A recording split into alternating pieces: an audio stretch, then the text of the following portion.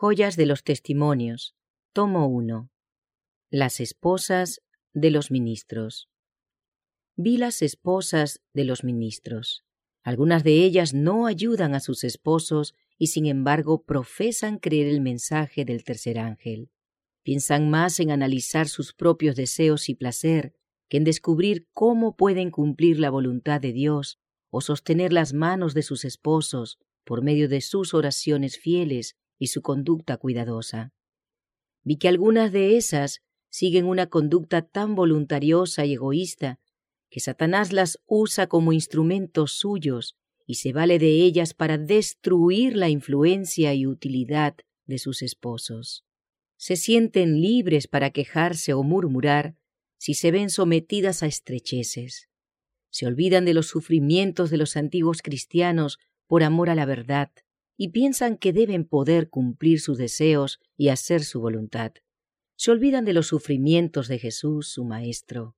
Olvidan al varón de dolores, experimentado en quebranto, que no tenía dónde reposar la cabeza. No quieren recordar aquellas sienes santas atravesadas por una corona de espinas. Se olvidan de aquel que, llevando su propia cruz al Calvario, se desmayó bajo su peso. No solo la carga de la cruz de madera, sino también la pesada carga de los pecados del mundo pesaba sobre él. Se olvidan de los crueles clavos que atravesaron sus tiernas manos y pies y los clamores de su agonía. Dios mío, ¿por qué me has desamparado? A pesar de todo este sufrimiento que soportó por ellas, se sienten muy poco dispuestas a sufrir por Cristo. Vi que estas personas se están engañando a sí mismas. No tienen parte ni suerte en el asunto. Se han apoderado de la verdad, pero la verdad no se ha apoderado de ellas.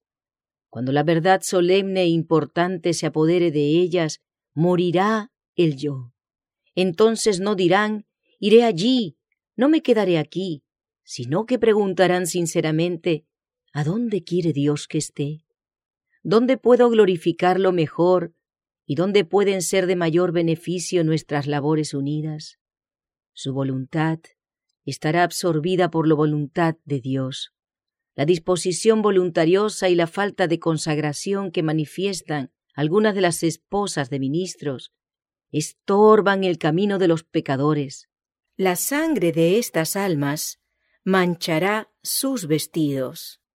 Algunos de los ministros han dado un testimonio enérgico respecto del deber y los males de la Iglesia, pero no han tenido el efecto debido porque sus propias compañeras necesitaban el testimonio directo que se daba, y la reprensión recayó sobre ellos mismos con gran peso. Estos predicadores permiten que sus compañeras los afecten, los arrastren hacia abajo y llenen su mente de prejuicio. Se sienten abatidos y desalentados, y no comprenden que la verdadera fuente del mal está muy cerca de ellos mismos, y así pierden su utilidad e influencia. Las esposas como colaboradoras. Estas hermanas están estrechamente vinculadas con la obra de Dios, si es que Él ha llamado a sus esposos a predicar la verdad presente. Estos siervos, si verdaderamente son llamados por Dios, sentirán la importancia de la verdad. Se colocarán entre los vivos y los muertos y velarán por las almas como quienes han de dar cuenta.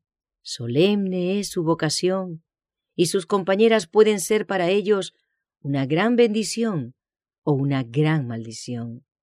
Pueden alentarlos cuando están abatidos, consolarlos cuando están desanimados y animarlos a mirar hacia arriba y confiar plenamente en Dios cuando les falta la fe.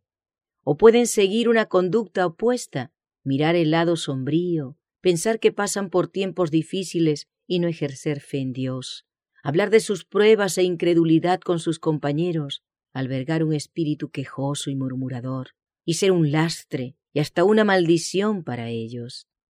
Vi que las esposas de los ministros deben ayudar a sus esposos en sus labores y cuidar muchísimo la influencia que ejercen, porque hay quienes las observan y esperan más de ellas que de otros. Su indumentaria, su vida y conversación debieran ser un ejemplo que tenga sabor de vida y no de muerte. Vi que deben asumir una actitud humilde y mansa, aunque digna, sin dedicar su conversación a cosas que no tienden a dirigir la mente hacia el cielo. Su gran pregunta debe ser: ¿cómo puedo salvar mi propia alma y ser el medio de salvar a otros? Vi que Dios no acepta una obra tibia al respecto.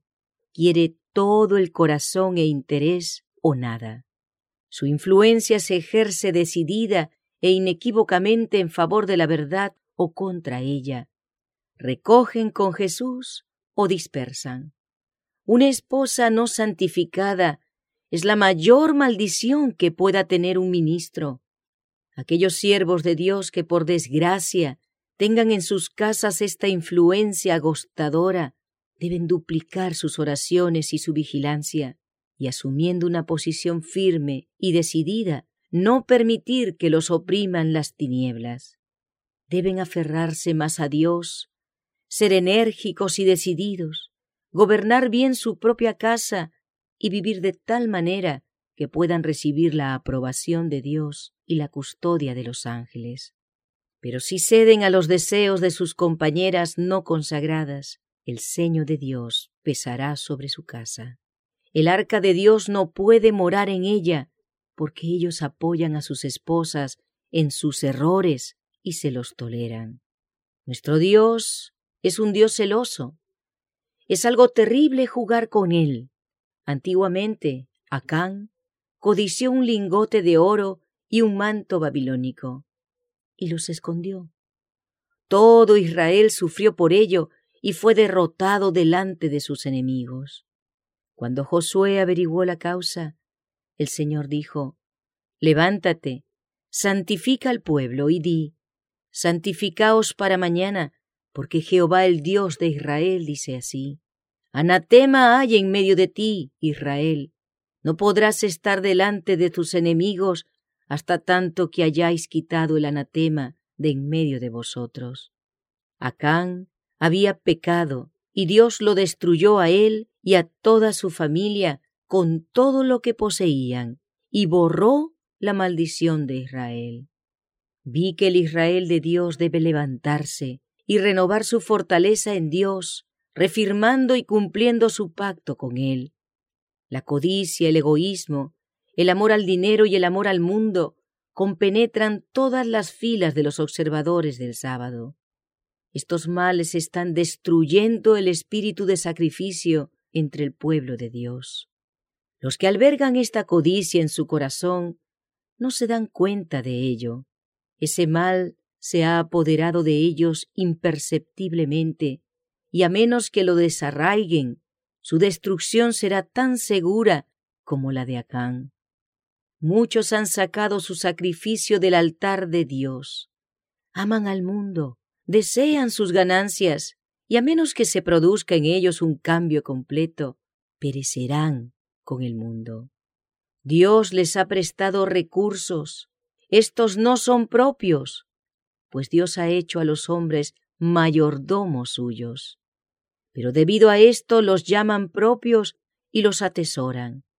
Pero, oh, cuán prestamente les es arrebatado todo en un momento, cuando la mano prosperadora de Dios se aparta de ellos. Se deben hacer sacrificios para Dios. Hay que negarse al yo por amor a la verdad. Oh, cuán débil y frágil es el hombre, cuán débil su brazo. Vi que pronto la altivez del hombre será abatida, y humillado su orgullo. Reyes y nobles, ricos y pobres, todos por igual serán postrados, y caerán sobre ellos las plagas agostadoras de Dios.